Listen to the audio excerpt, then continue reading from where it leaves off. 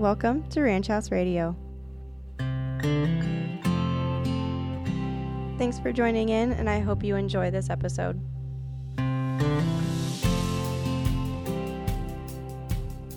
Happy calving season, everyone. Back home on the ranch, our heifers have started calving, and it's my favorite time of the year because of all the new life that is coming into the world.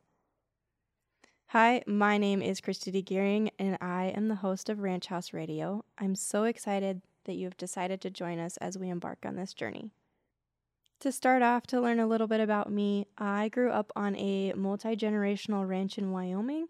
It is my absolute favorite place on this earth. I know that God created so many beautiful places on this earth, but as the saying goes, there's no place quite like home, and that really rings true for me. The house that I grew up in is actually a part of the original homestead on the ranch, and something that's really cool about that is each generation on our ranch has had the opportunity to live in this house at some point in their lives. All of the history that's there and the memories, it's just something that's really special to me. Topics that you're going to hear on this podcast are anything within the agriculture industry. This is probably true for lots of people, but at our ranch, when we're sitting around the table, that's where stories are told and debates are had and really memories are made. And so I invite you to pull up a chair and join the table.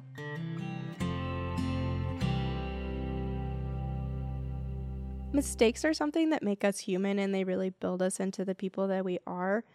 Something that I love to ask people, and I will make a staple of this podcast, is what is something that you've done in the ag industry on the ranch or at your job that if you were in any other industry or in any other job, you probably would have been fired, but because you work for a family operation or you own your own business, you can't really be fired?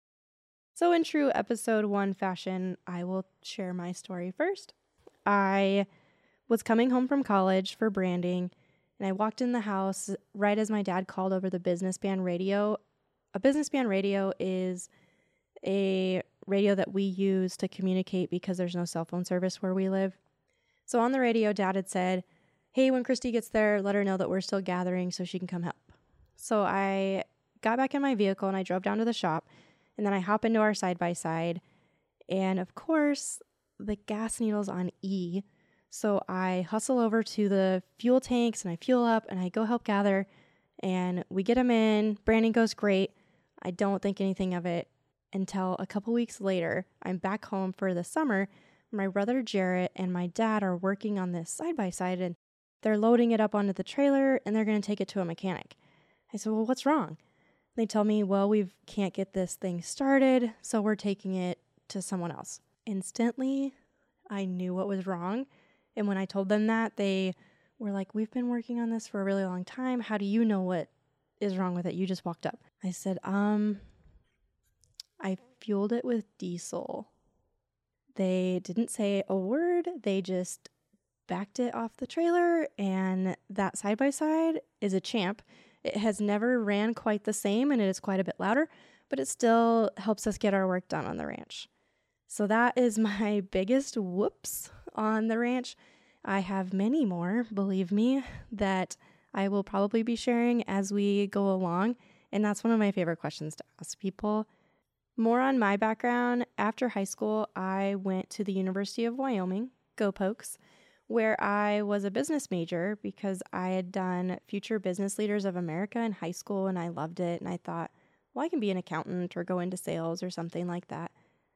Going from the small town that I did to campus in Laramie was a culture shock.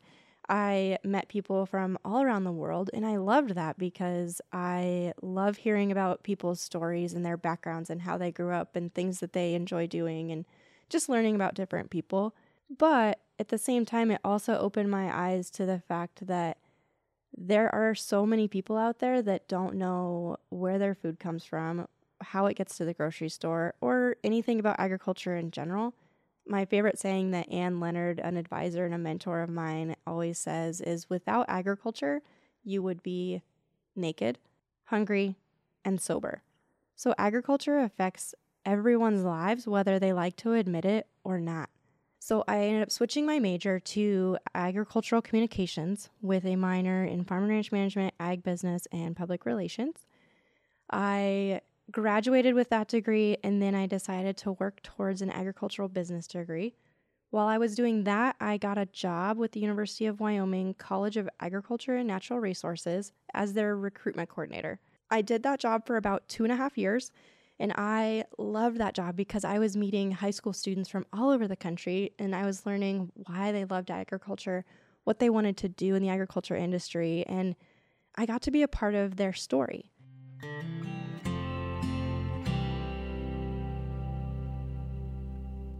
Another segment that's going to be a regular on this podcast is I love fun facts. I love trivia. Jeopardy is one of my favorite shows. And a couple of fun facts about myself is I love fried pickles. I love dill pickles in general. I will eat them straight out of the jar. I have a miniature Australian Shepherd named Paisley. She is a spoiled pupper who loves belly rubs. She enjoys swimming in any body of water that is not her bath. She also enjoys chasing my mother's cats, even though she knows she's really not supposed to do that. And lastly, I have this scar on my lip, and that is from being kicked by a sheep when I was about 5 or 6 years old in the sheep lead.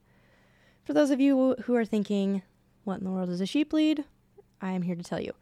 So sheep lead is at county fair. It's an activity where youth who are generally not old enough to be a part of 4-H yet are accompanied by someone older, and they will show a sheep while they're wearing an article of clothing that is made of wool, like a vest or some pants or anything that's made out of wool.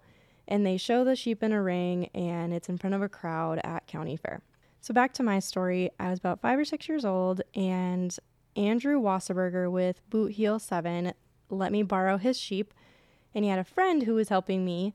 So we were in the ring showing, things were fine. The friend that was helping, she pulled just a little bit too hard on the halter, and this sheep reared up and kicked me right in the face. I cried, and I got to exit the ring immediately. It was a traumatic event for sure, but my dad did buy me a snow cone, and that made me feel a whole lot better. I'm so excited to take my listeners on this journey with me, and if you have suggestions of people that you really want to see on this show, then you can hit us up on social media, or you can send me an email at kristy@ranchhouseradio.com, which is KRISTY@ranchhouseradio.com. Thanks for listening. If you enjoyed this episode, please hit that follow button. Tune in next time on Ranch House Radio.